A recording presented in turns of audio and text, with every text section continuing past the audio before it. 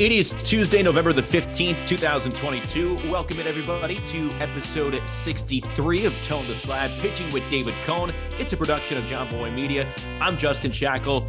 He is the five-time World Series champion, David Cone. We have our awesome producer, Dan Rourke, along for the ride as well. We don't have James Smythe. James is vacationing in Italy this week. Nice place. I'm fully expecting the cumulative count of carbs that Smythe is intaking here on this trip. David, have you ever been to Italy before? I have not. I almost half expect him to pull up with the headphone set and, in Rome somewhere, right? Just try to do a Towing the Slab podcast from Rome. But no, he deserves the time. James works so hard, and it's good to see him get a vacation. Yeah, James is the type of guy who's probably on vacation in a terrific place like Italy, yet is still having FOMO that he can't come down here and dissect what we're about to talk about here on this week's edition of Towing the Slab. But Italy's amazing. And James will have done it right if he comes back like 10 pounds heavier. So lots to discuss and cover this week here on Towing the Slab. Free agency now underway. Qualifying offers were issued. Some interesting developments with the Astros. We'll touch on that as well. So we'll look at the Astros situation. We'll look at some of the pitchers who received qualifying offers, like I just mentioned. And we'll also fully cover the Aaron Judge free agency. Take a look at what the future could hold in store for Judge, for the Yankees. Now that free agency is underway, we'll tackle all of this. But first, we begin, like we do every week, with the opener. So David starts us off with a topic that is on his mind. David, what do you have for this week? Well, it's interesting. You follow the business of baseball, and especially in the off season, and organizations sort of move in tandem, right? All their resources are when it's around the draft time during the season. Everybody's working on the amateur draft together, and then they move on to the next thing. Well, this week, the big thing is the 40-man roster and the Rule 5 draft, and then the deadlines that the organizations are up against now. And this really comes down to self-evaluating.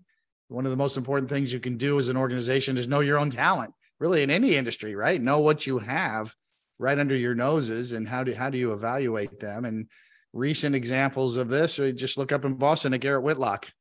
During the COVID situation, the Yankees kind of did, he was coming off on the Tommy John surgery, didn't really know where he was, left him unprotected. Boston swooped in, got him in the Rule 5 draft, and got themselves one heck of a pitcher. Trevor Stephan in Cleveland, another example of that in past years. So this is this week. So that's why I think you're going to see free agency certainly still be talked about. Everything's kind of done at once, but all eyes are on internally the roster protection, 40-man roster, the Rule 5 draft, who we protect. On the Yankee side, obviously, they made some big trades at the trade deadline, lost some of their pitching depth in the minor leagues. Waldichuk and Wesneski, two big names that they traded away at the deadline. Johnny Brito and I think Matt Crook are two names that are probably going to be protected, maybe two minor league names to pay attention to that have moved up the ladder and deserve consideration to probably go on the 40-man roster and be protected. I think one of them probably already has, or both of them. I think both of them put on. Have already, those decisions have been made on those two guys. So those are the two names to pay attention to, but that's where the organizations are now. And it's become much more important nowadays because scouting's so much better now with social media, videos being posted. It's much easier to get a read on minor league talent across the board nowadays than it ever has been. You can't hide arms anymore. You just can't do it. You used to be able to do that 20 years ago. You could hide some arms in your minor leagues. Can't do it anymore. It's a big deal. A lot of talent out there, a lot of minor league arms that can throw the ball 95 miles an hour plus. Relievers have never been more talented. So that's what's going on in the industry right now, trying to figure out who to protect and who to leave unprotected. Yeah, that date coming up, the deadline for that is November the 15th. So that's actually happening on Wednesday of this week. And you're right, like self-evaluation, self-cross-checking, like that is so key. And a day like this, where you need to protect certain players, provides a pretty good indication of how well you're doing that. And look, there are two big names when you hyper-focus in on the Yankees, like you mentioned, Whitlock, Stephan, those hurt for sure. But the way they have been able to turn some of their assets, their minor league capital, into major league ready players that could help them on the active roster, I think they've done a really good job with that. And at the same time, two players having massive levels of success it still hurts. So even though you have an organization, like I think the Yankees do a lot of things right, especially with how they develop relief pitching. For the most part, looks pretty good, but you could still be a team that does those things well and miss. And those misses can hurt really bad. And it's tough not to think of Whitlock and Stephan in that way. So this is, like you mentioned, a very important date. November 18th, also the non-tender deadline. So it's the deadline for certain players to be tendered contracts or hit free agency. And I think after these 2 dates, David, you're going to see business really pick up as it pertains to offseason trades and free agent signings. Yeah, absolutely. And, this is a big deal for organizations to get this right more now than ever before because of the reasons we mentioned before. But this is a good thing for players. If you think about it, after 3 years in the minor leagues, either you get protected on the 40-man roster or you have a chance to go somewhere else if somebody likes your talent. So back in the day, as they say, back in the 50s and 40s and earlier history of baseball, organizations like the Yankees used to just stockpile players in the minor leagues and you were stuck forever. Pre-Marvin Miller days, where the reserve clause was still in place. You could just get buried in the minor leagues. These rules, these 40-man roster rules, these limited protection rules are really a good thing for the players to have more mobility and have more of a chance to apply your trade if somebody else likes your skills and somebody else leaves you unprotected off the 40-man roster.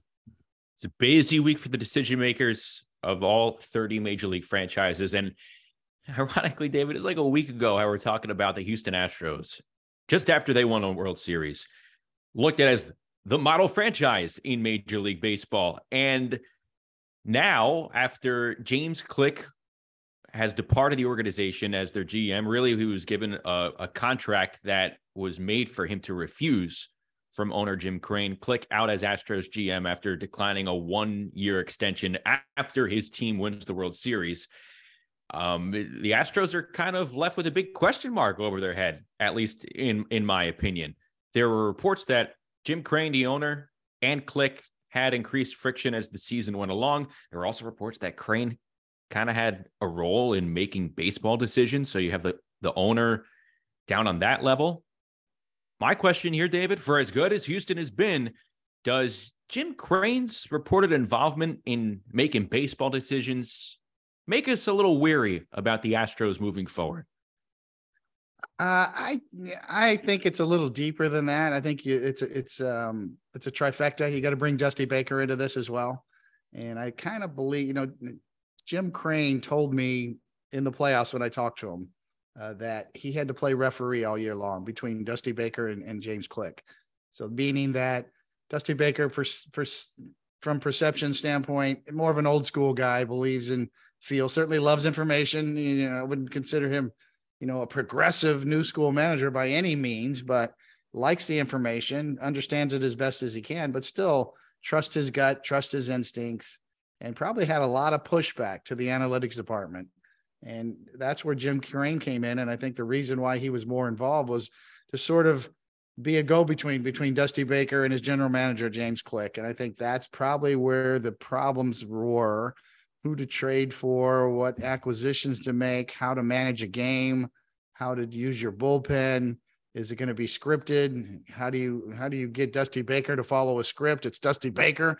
So, I think that's probably what was going on there. It's not just Crane versus Click. You've got to have Dusty Baker in that mix as well. And it feels like, Jim Crane went with Dusty Baker. Dusty Baker won.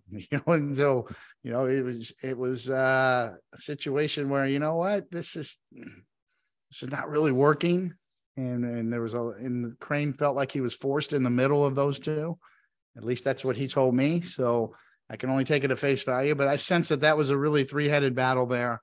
Philosophies on the line. How do they work together? Decisions. Who's got the real authority to run the baseball ops? I think that's where it came into that.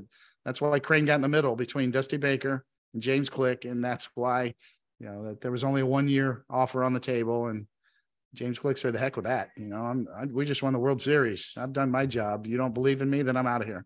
And I respect him for that. Certainly do respect him for that, but it's much deeper than just an owner and a general manager in this case. And that's interesting because if it went down that way, the guy who the owner sided with he acquitted himself rather well, obviously, in Dusty Baker. He showed that his methods work, led his team to a championship. So, yeah, for James Click, I think he's going to be fine. I think he's going to be able to find a place that values his approach to the game, and that's great for him. Seems like Baker's happy on a one-year deal, given his age, what he's accomplished. We love to see all the success that Dusty has had, and for an owner, Jim Crane, who, say what you want about what happened between 2017 and 2019, the way he handled that, things have gone really well since then, period. So this is a move probably he made with conviction, and we'd like to see Dusty Baker continue to have this type of success, if that's the case. It kind of nullifies the next question I guess I had here is, when you take a look at who could be next as the Astros GM, and this is definitely something that maybe 15, 20 years ago, you'd have GM candidates that you can kind of rattle off your head. Now, so many GM candidates are people that we don't know, people behind the scenes, and we only hear about their names when the GM searches have started. I mean, if you're really, really in the weeds and know the in and outs, you may know who the hot GM prospects could be behind the scenes and stuff like that. But one guy who I thought could potentially pop up, and I didn't know the exact relationship where things were left off between the owner, Jim Crane, and former GM, Jeff Luhnow. So I was wondering about the possibility of a reunion there. Could the Astros bring Jeff Luhnow back?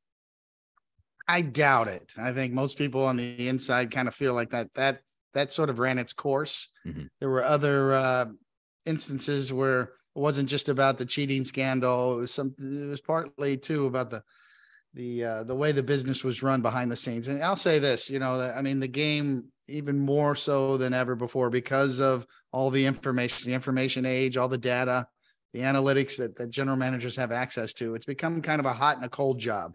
Comparing Dusty Baker, who's on the hot side, he's in the dugout. He develops strong emotional connections with his players.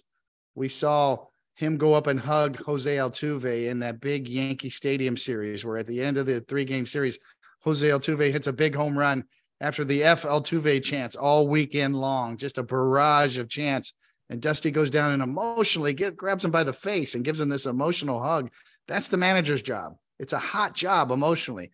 The general manager's job, on the other hand, is kind of a cold job, right? I mean, very mechanical, very analytical. Don't get emotionally attached to your decisions, be super uber efficient. So that's the clash we have here in today's kind of, modern baseball game. So who's next, or, how do you evaluate these situations? You've got to find the right working relationship to where, you don't get too close to your decisions if you're a general manager, but at the same time, still understand the human element. There's still human beings playing this game, and there's certain things that can't be quantified. And I think that's what Dusty Baker brought to the table, about that connection emotionally, and that is anti-analytics. It's great. It's just straight human beings. So, that's the battle that's going on. I think every organization, every owner's got to weigh those two things, because anybody can get information. Everybody's got access to information now. Now, certainly within every organization, there's proprietary information that some are still better than others, without a doubt. And some have poured more resources into that particular area. I wonder now, if behind the scenes, how many owners may be thinking after watching the Astros and saying to themselves, maybe perhaps we've gone too far in one direction. And now we'd like to see that healthy balance that the Astros created this year.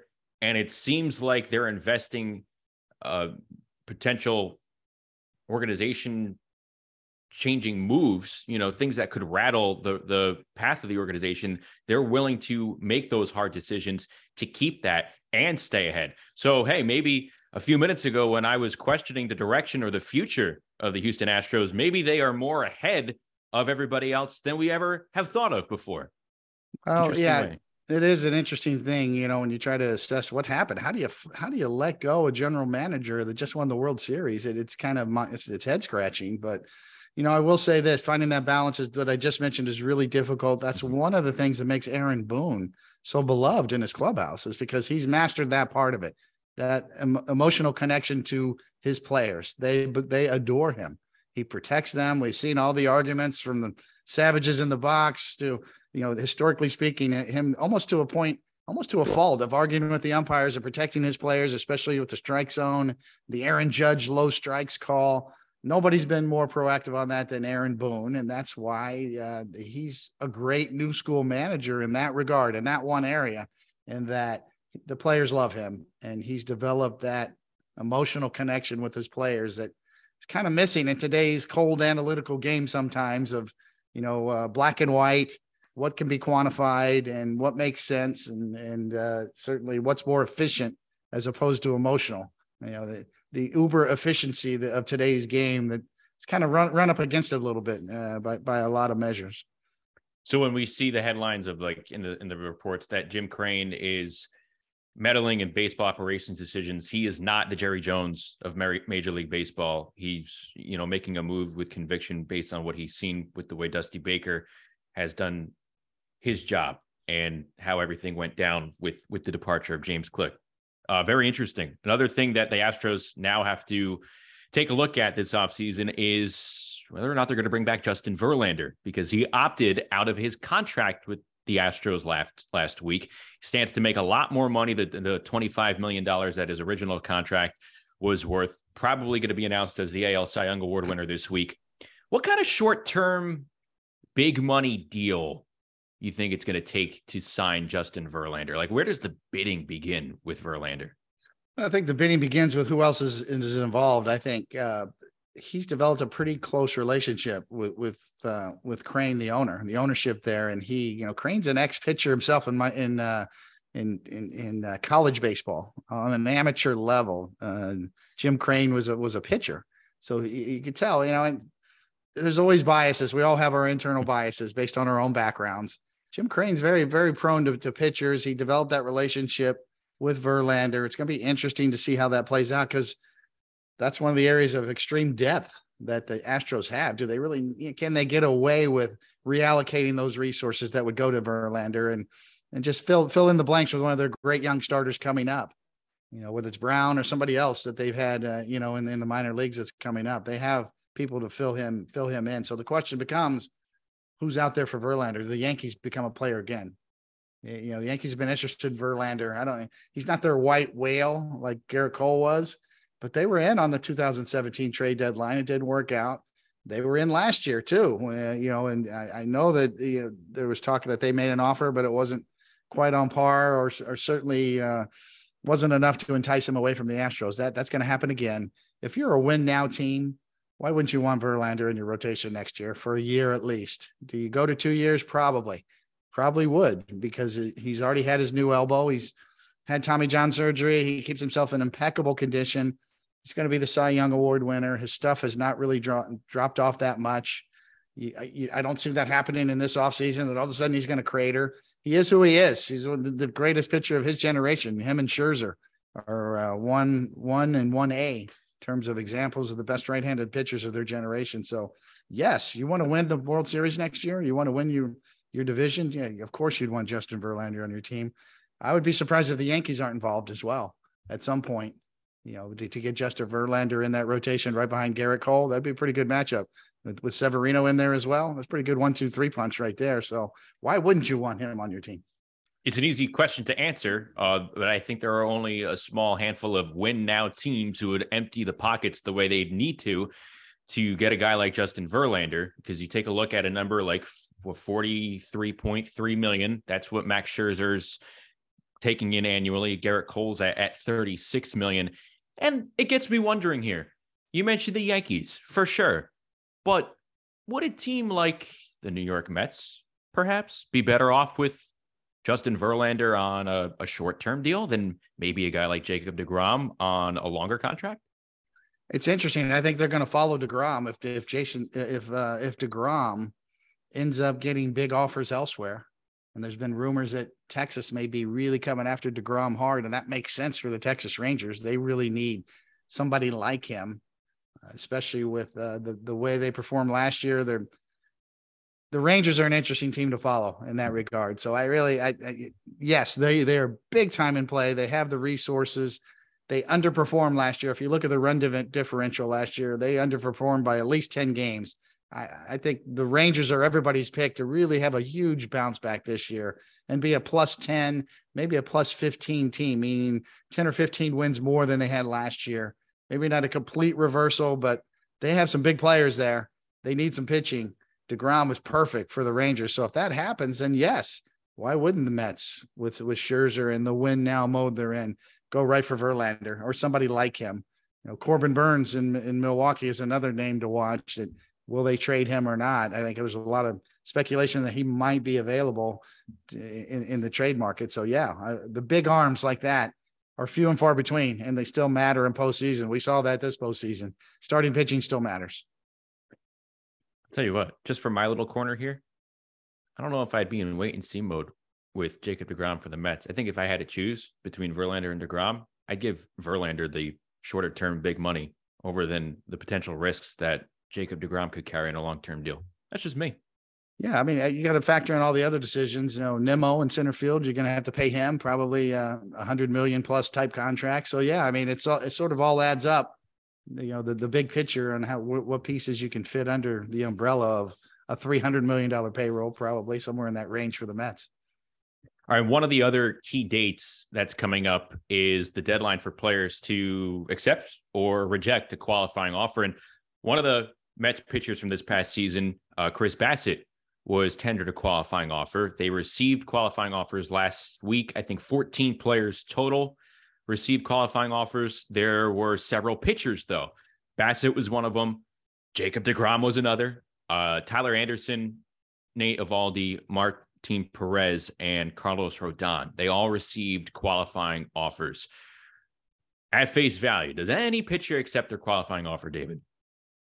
Of that list, the one guy who I might suspect would be Tyler Anderson, because it's the Dodgers and he wants to stay there and win and prove himself on back-to-back years that he is what they saw last year. And so, yeah, I mean, of all the guys, I mean, that's such a great place to play. The LA Dodgers, and you had a great year. You have a great team there.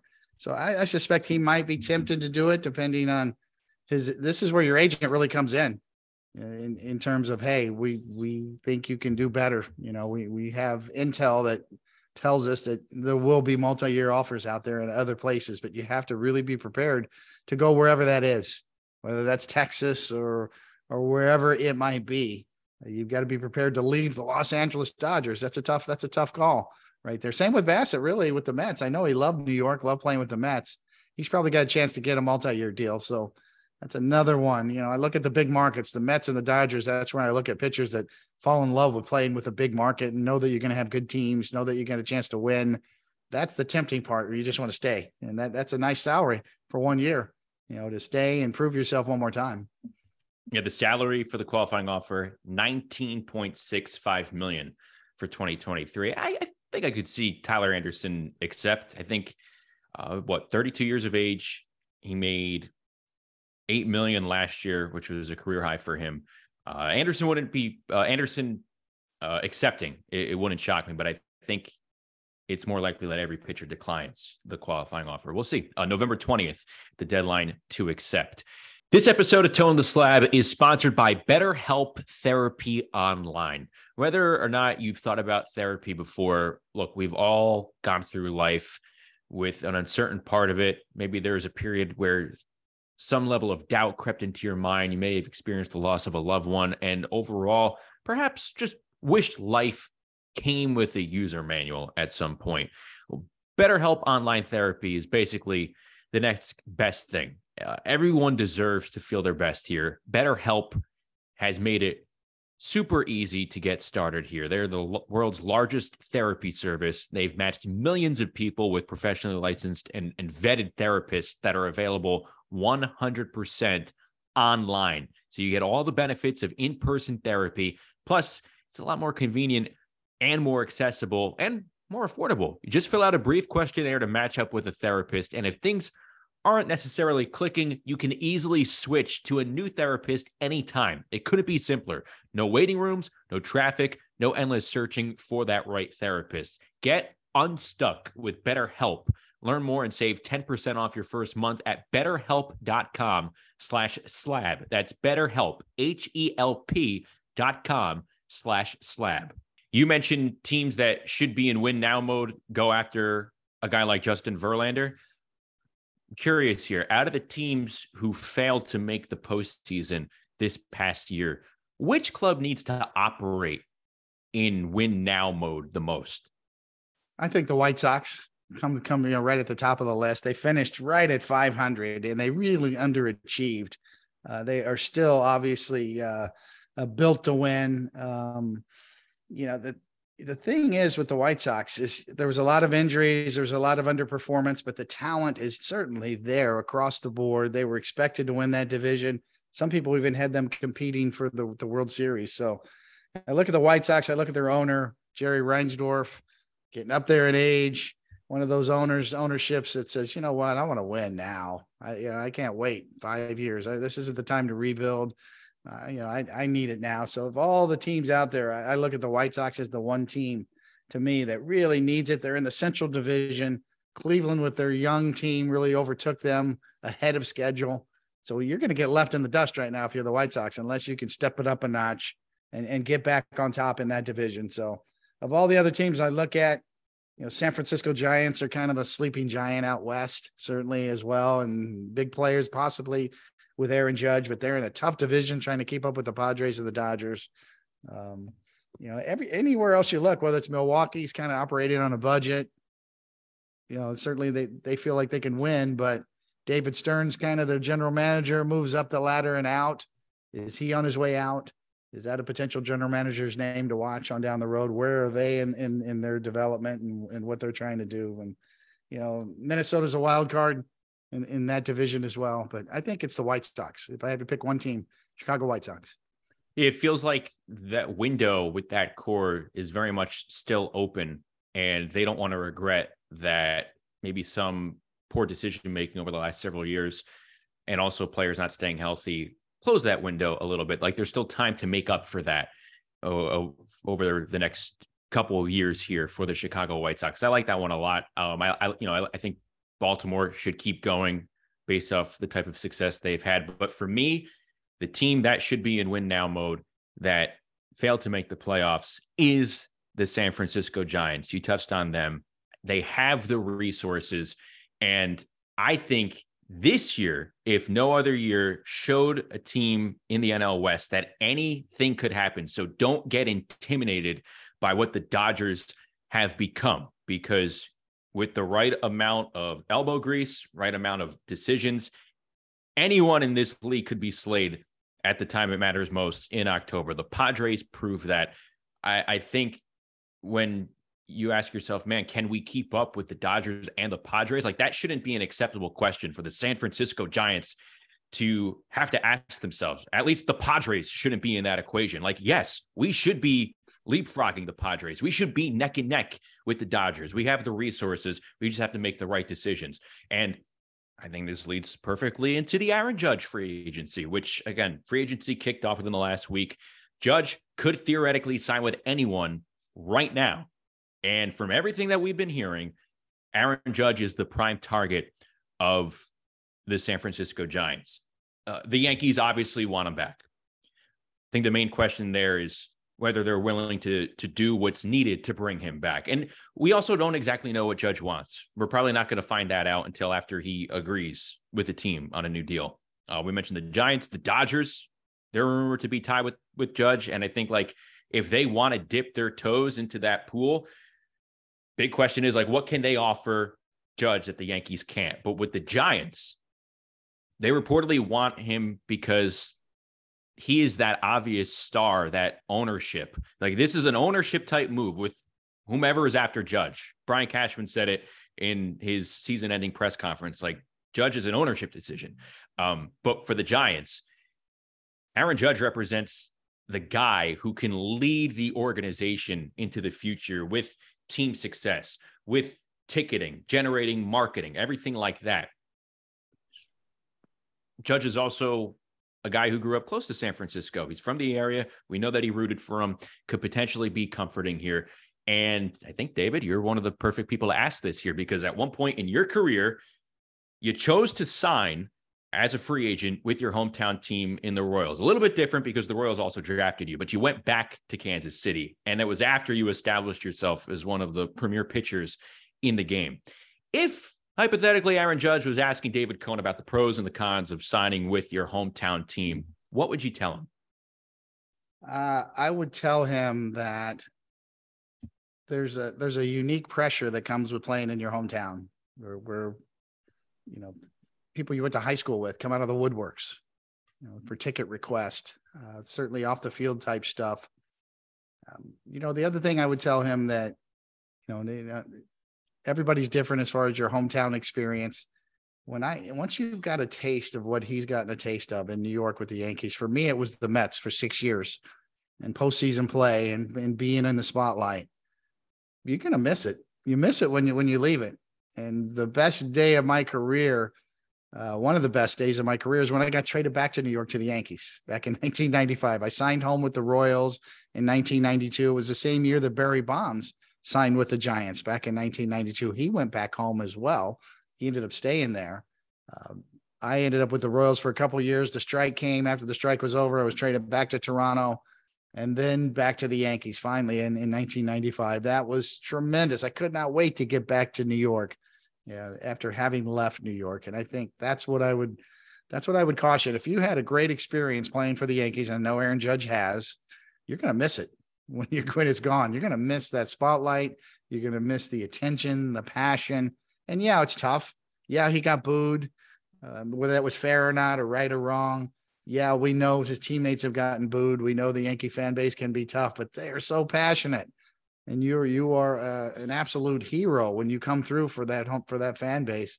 That's something that gets in your blood, and something you're definitely going to miss when it's gone. I think he understands that as well. I think that's why we saw him in the postseason when he hit a big home run in the postseason, kind of soccer style, grab the jersey and kiss the logo. And there's no doubt Aaron Judge loves playing for the Yankees. I think his first choice would be to play for the Yankees. We know what he wanted back in spring training. He wanted Mike Trout money. He wanted the top of the scale, and he's right. He deserves to be at the top of the pay scale. Mike Trout, I think on an average annual basis, is around $36 million a year. We know Max Scherzer, as for a pitcher, certainly broke the scale and went up to over 40 million. I think 43 million ish.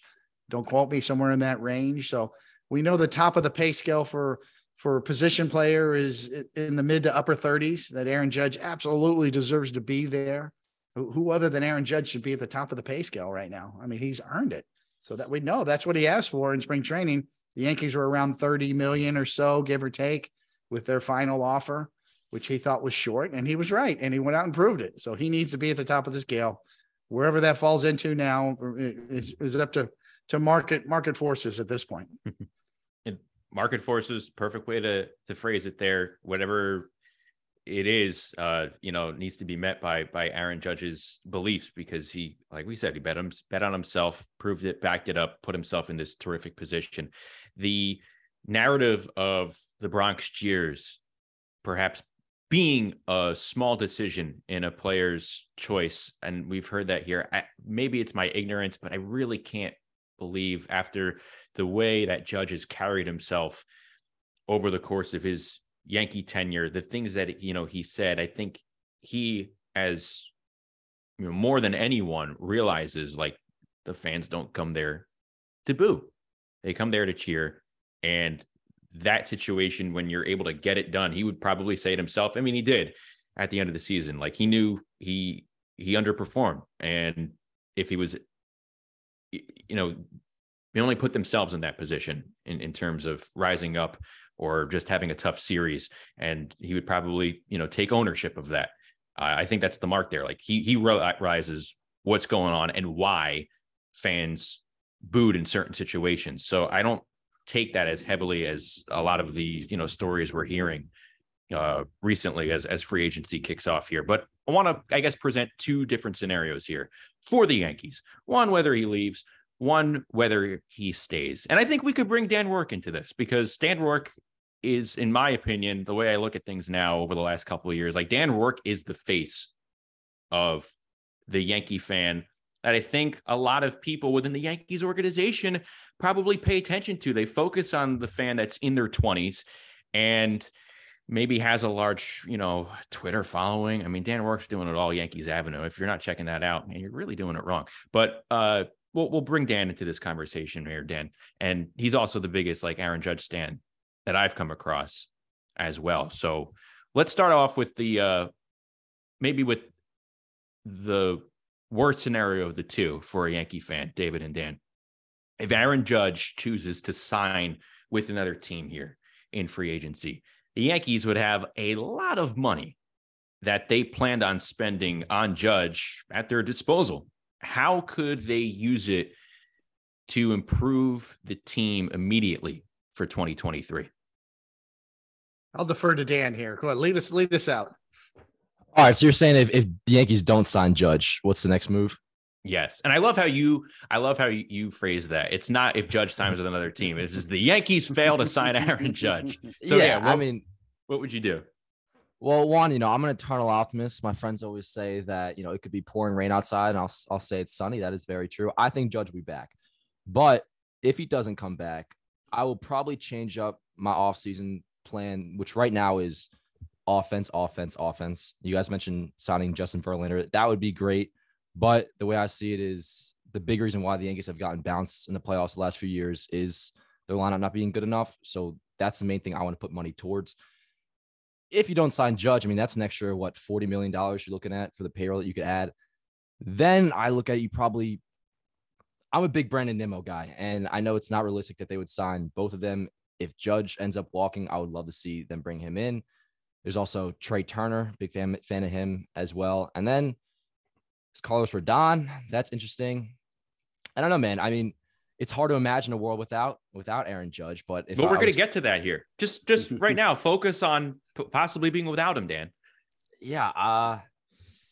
There's the Japanese left fielder. He seems to be pretty good, I guess. I don't know. I guess probably Brandon Nimmo is where I would go, but definitely not an ideal situation. Yeah, it's you're going to need outfielders, right? You already need an outfielder. You need a left fielder. I love Oswaldo Cabrera, but he was your starting left fielder, and the guy had played 4 minor league games in the outfield before he got called up. So that's where they were left. They were caught short, and Cabrera did a nice job, but him as a starting left fielder in the postseason was not optimal. They need a left fielder as well. If Aaron Judge is out, you need a right fielder as well. So that puts you right in the outfielder market. But the only example we have of this is go back to Robinson Cano when he left to Seattle for the big $250 million deal, turned down the Yankees' final offer. I think it was around $190 million or somewhere in that range. So what did they do? Come on down, Jacoby Ellsbury, right? There was a snapback effect. For me, I think it's probably come on down Carlos Correa. Maybe they change lanes and then get into the trade market and trade one of their middle infielders for some outfield help. Or as Dan said, maybe the Japanese market and go into the Japanese market and the international market and find yourself an outfielder along with an Andrew Benintendi too, as well, to play left field. So yes, you're going to need some outfielders, but I think you go back to stars. If you lose Judge, it's sort of, okay, we need to rethink this and configure this whole thing, reconfigure everything. And the best player available, certainly Trey Turner you can argue that. You could argue Carlos Correa. Carlos Correa is actually a little younger, I think, 28 years old. So to me, it's come on down Carlos Correa because he fits the start at shortstop. And then when Volpe's ready, move him over to third base. He can slide right to third base, a la Manny Machado, Alex Rodriguez. He kind of fits that mode. And then find some outfielders beyond that. I'm with you, David. I'm more in that lane. I think Benintendi is a guy that you got to look at bringing back, whether or not Judge stays or goes. And then you have to look for another outfielder if Judge signs with another team. You could go to the Japan route. The Yankees really gravitate toward that.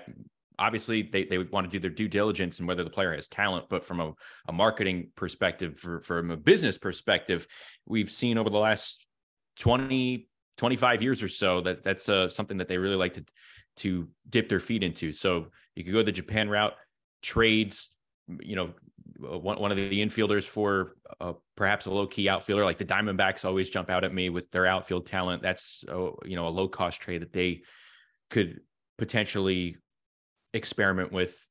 And then, go the star route at shortstop. I think Correa and Xander Bogaerts, like both would make sense as the shortstop and eventual move to third base. For me, take your pick. I think like immediately, man, that's tough. Like Correa or Bogaerts, where do you go from there? Well, price tag's going to matter. I think Correa is going to draw in probably more because of his defense, his all-around defense, and the fact that he's 28 years old. Bogaerts has been up and down defensively, kind of hard to measure defensively. He's been very much not liked by the metrics defensively, and then this year kind of bounced back. So was that more positioning, getting him in the right spots? Now there's no shift. You need more athleticism coming out now. That's what makes Trey Turner so valuable now, the way he moves, how fast he is, how athletic he is. It's a premium on athleticism now because the ban of the shift and the potential running game too as well with the bigger bases. The running game emphasis is going to come back into play. How much, we don't know. But yes, it's a factor. Can you run the bases? Can you move around and cover ground defensively is a big deal now because of the rules changes. All right, let's paint a rosier picture for Dan Rook here. If Aaron Judge re-signs with the Yankees, what is the next position that the Yankees should address during free agency? All right, now you're a lot more up my alley. So this actually, you guys may totally disagree with this, and I understand if you do, but so I look at, and obviously, you need to address left field. I think Andrew Benintendi coming back is the way to go there. But, with my theme of the offseason being offense, I do actually look at the catcher position, and I see Jose Trevino, who I love, and obviously the defense is great. But outside of 2 months or 3 months of his career, he's really not just been below league average offensively, but significantly below league average offensively. I look at Oakland and I see Sean Murphy under control through 2025, I believe, or 2024. Still is really solid defensively, can block the ball pretty much as well as Trevino, also has pretty good arm game as well. Main difference is going to be the framing. Trevino is just absolutely insane, but Murphy isn't all that too far behind. The offense, though, he's like a 120 WRC plus hitter, hit about like 20 homers a year.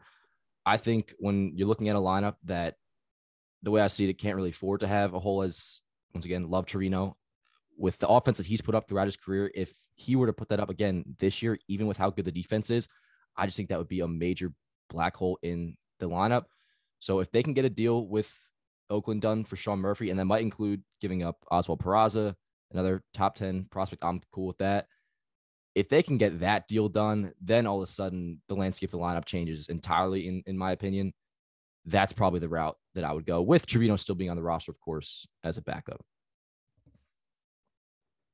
Crazy. I know it's out there. It's not crazy. You're improving your team in the immediacy of what you're trying to accomplish 2023. For me, you look at the Astros and like the puzzle that the Yankees have been trying to complete for several years now, up the middle. Right? We always hear great teams are well constructed up the middle, catcher, middle infield, center field. I feel like they're like that one piece away, and it's the shortstop position here, from completing a great puzzle up the middle. Trevino move you closer to completing that puzzle at the catching position. Do you want to take away an asset that could potentially complete the entire puzzle in a middle infielder like a Peraza or a Volpe, something that the A's are going to ask for a guy like Sean Murphy? It has me wondering whether or not that's a move you want to make, because for me, it's a step. You take a piece of the puzzle that fits, that's already on the board, off of it. Well, the way I see it is I don't want to bank on two of them. Like, I look at Volpe as the guy, he's untouchable to me. And my big mindset with prospect is pick one or two, make them untouchable. The rest have to be on the table. It might just be PTSD from the way prospects have worked out with the Yankees over the past few years. Volpe is my guy. So with that being said, I have Peraza on the table. So in a way, I kind of, while his value is at his highest, he's already was a top 50 prospect in baseball. And if you're a team that was interested in him, seeing the way he played in those 15 to 20 games certainly only helps his value. So I look at it as he's kind of at his peak value right now. I would try to get the most out of him while you can. And if not, then what are you really doing? You're looking at having a shortstop second base combo next year of two 21-year-old kids. I'm down for that if, say, Judge did walk and looking to totally reset. But if you're going into a year where, with what I assume is World Series aspirations, I'm not too sure if I want to bank on two kids right up the middle. So I would say go with Volpe. And ideally, the Yankees could go out and get, a top free agent shortstop. If they bring Judge back, I don't really see that being the case. So with that said, yeah, I think Peraza would be on the table if Dan Rourke was GM. And I think he would probably, headline a Sean Murphy trade. That's just me, though. The way you answer that question is, just sign Correa or Turner or a Bogarts. Solution solved. Yep. More Toe on the Slab is coming up, but I want to tell you about True Classic, which is here to help you upgrade your wardrobe from those old ratty shirts in your closet. For a limited time only, get 25% off with the code SLAB at trueclassic.com. When it comes to certain fits of clothes, especially things like everyday t-shirts, I know what I like, but more importantly, I know what I hate. I cannot stand a baggy feel to a shirt. I like things fitted. Baggy sleeves are the things I stay away from the most. Wide collars, bacon neck, I can't stand any of that stuff. And True Classics design tees are there to make all the fellas out there feel really confident in their clothing. From gym rats to dad bods, with True Classic shirts, you're going to get a lot of head nods. True Classic tees, they taper off towards the bottom, but they fit tighter around the chest and the shoulders. And that's the desirable look that can be achieved with every single body type. True Classic offers other menswear as well, ranging from polos to workout shirts to boxer briefs if you need to change out your underwear. True Classic also has 100% risk-free guarantee with a 30-day return policy. Skinny dudes, big dudes, some jack dudes, dudes. True Classic has you covered. Get 25% off at trueclassic.com with code SLAB. That's 25% off. That's huge. Code SLAB plus free shipping included on purchases over $100 only at trueclassic.com. I think there needs to be at some point, and probably this offseason, that there needs to be a rebalancing of the assets, meaning, you sort of compare, the catching positions by itself, valid point, Dan. Obviously, the pitching staff is kind of an island by itself, how you rebuild the pitching staff. But the balance between infield and outfield is out of whack right now for the Yankees. Now, this is assuming Aaron Judge comes back. You're still short on outfielders. You have to sign a left fielder. And in the minor leagues, Jason Dominguez is probably your best outfield prospect. He's still probably going to be in Double-A next year. He's not ready. The jury's still out on when his arrival will be. Estevan Florial has been around. He's their best outfield prospect. It doesn't feel like they trust him or want to give him a real shot. And there's a decision that needs to be made about him too, as well, in terms of a roster spot. So how do you rebalance the infield? The whole left side of the infield needs to be solved. Even if Donaldson comes back and plays third base next year, it's just for one more year. You still need a third baseman for your future. You still got to figure out the shortstop position. Is it Peraza or Volpe long-term? You have Gleyber Torres and DJ LeMahieu at second base. You have a surplus of infielders, and you have a lack of outfielders. So that's why I think the Yankees' middle infielders are up for grabs of being rebuilt in terms of the trade market. Is Gleyber Torres available in trades? Is DJ LeMahieu available in trades? And DJ LeMahieu gets 5 and 10 rights this year when the season starts. So you can't trade him at that point. Now, does DJ LeMahieu still have a lot of value? I think it kind of does. Even though he was hurt, it was a foot injury. He should be fine. He had a great year going last year. Maybe offensively, kind of a unique year. His on-base percentage was way up last year. He's taken a lot more walks than he had in the past, a true leadoff hitter. So, the Yankees kind of need to rebalance their infield with an eye towards the future, regardless of whether you're going to use Kiner Falefa as a stopgap continually at shortstop for a little bit longer and try Donaldson at third base to start out the next year. That's not the long-term solution. You got to figure out your infield moving forward and make some decisions and at least have it lined up. So I see a rebalancing coming. Even on the minor league level, the Yankees are loaded with minor league prospects that are in the middle infield position and a little short on outfield prospects. So that's got to be addressed long-term. And that goes beyond Aaron Judge and his signing and whether you get Andrew Benintendi to play left field. It's moving forward. What's your infield configuration going to look like? And what is moving forward going to be the guys you're going to bet on? And that's what Brian Cashman uses that term a lot. We make bets. We get all the information we can get. We make our bets, and then we live with the decisions. Well, it's decision-making time for the Yankees this offseason, and whether or not they're going to make a trade of one of their big middle infielders. Who has the most value? The guys with value are Torres and LeMahieu, and whether or not they're drawing interest or not, or whether the Yankees would pull the trigger on that type of a trade. One of the bigger questions in regards to that is like whether or not we could see those big decisions being made that could lead to some type of infield facelift, whether or not they're going to happen before Judge's decision. So that's something that, again, if it happens before Aaron Judge makes his decision, the dates that we talked about, David, that are coming up in the next week to 10 days, right after that is when you could potentially see some of these moves that the Yankees are interested in entertaining a big change in the infield here. A lot of moving pieces there. All right. I should just explain 10 and 5. I know I threw that out there. 10 and 5 rules means a player, DJ LeMahieu, that has 10 years of service time overall, and then 5 years of that consecutively with the team he's currently with. So that gives him no trade. That gives him ability to control his movement. So that's what I mean by 10 and 5 rules. Yeah, LeMahieu's been with the Yankees. Will be 5 years. He will be 5 years. He'd be entering the third year of his newer contract that he signed, originally the 5 years and $90 million deal. So he'd be entering year 3 on that. This date in pitching history, or this week in pitching history, we're skipping that this week because I'm not about to cheapen the experience with James out there. So straight to 3 up, 3 down we go here, David. Why don't you go first?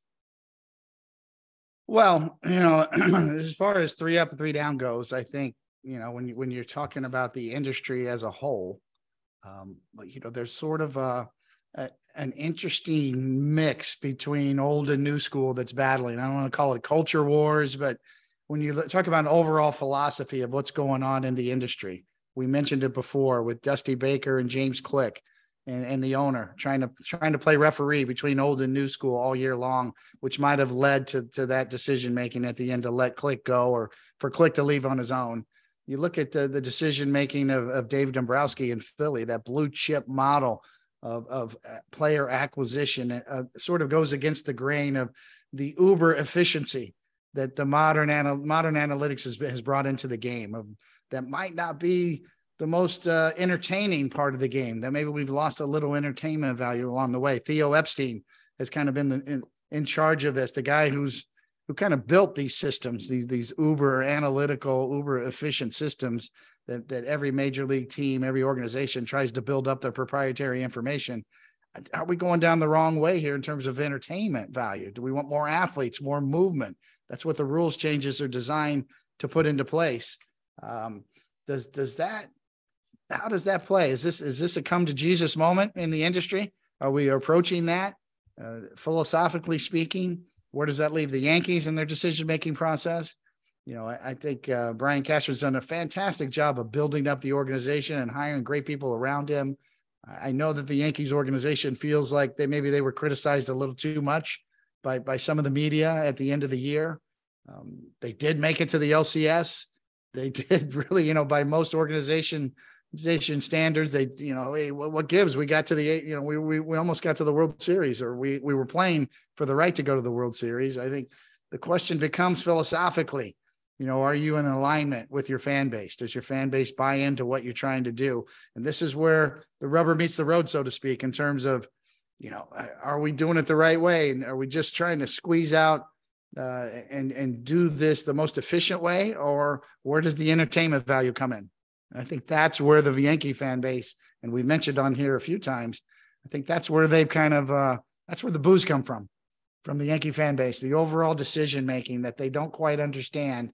And then from the organizational standpoint, and in particular the Yankees, their ability to explain that vision to the Yankee fan base. Because I can tell you this, Brian Cashman, every step of the way, has made sound decisions based on the best information he can get around him. He's an outstanding general manager. He's been in this industry for a long time. He's widely respected by everybody around. But I think there's been a little bit of a disconnect with the fan base in terms of the overall vision. And wait a minute, why did we pass these great superstars, whether it was Harper or Machado or even Verlander originally? What was the decision making again? And let's revisit some of these decisions and why they were made, and are we on the right track here? and what is the organizational philosophy at this point. So that's part of it, and I think the organization saw, dipping under the luxury tax a couple of years to try to reset the luxury tax in order to spend more money, in order to make it more efficient. Yeah, we get it. We understand. But I think that vision needs to be articulated a little better moving forward. And I think we're going to see that too as well. Brian Cashman's an open book.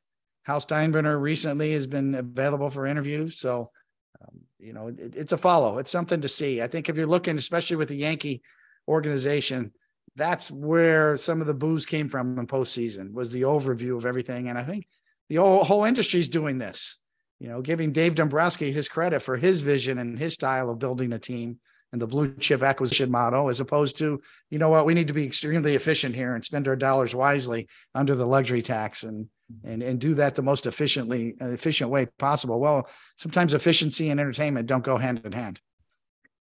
David, I'm not the most business savvy person out there, but from whatever I think of the way like industry choices are made, I visualize like the S curve that businesses kind of incorporate. And I using it in a completely like opposite fashion, really, because like the S curve, if people aren't familiar, it's a visualization that you can use to display the progress of a certain approach, a belief, a project over the course of time. And I feel like at one end of the S, you have things like, pro scouting, certain, old school beliefs. You have the new school beliefs on the other end of the S.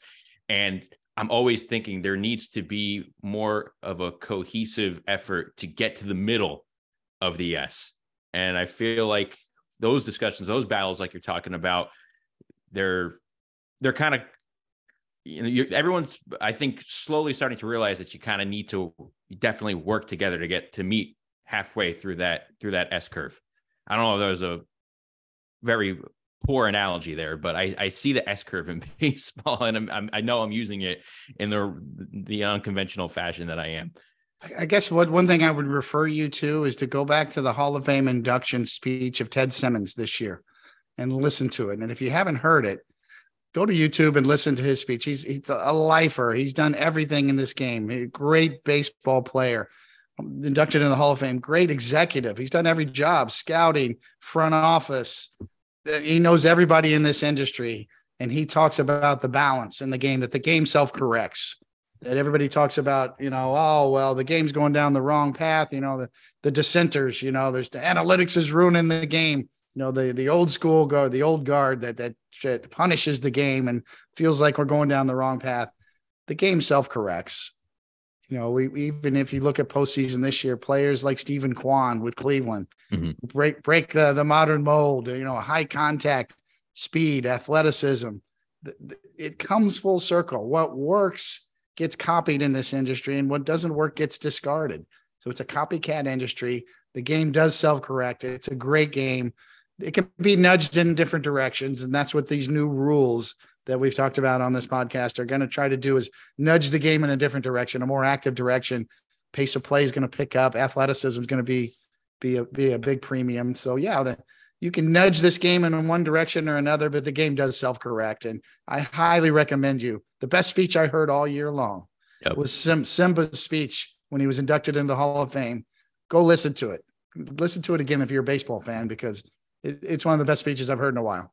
It was excellent, for sure. One item for me, 3 up, 3 down, as it relates to the free agency period that we talked about, began this week. Already saw some pretty big contracts handed out to relief pitchers. Edwin Diaz, obviously with the Mets. Rafael Montero inked a 3-year deal, $34.5 million with the Astros. The Padres gave Robert Suarez 5 years and $46 million.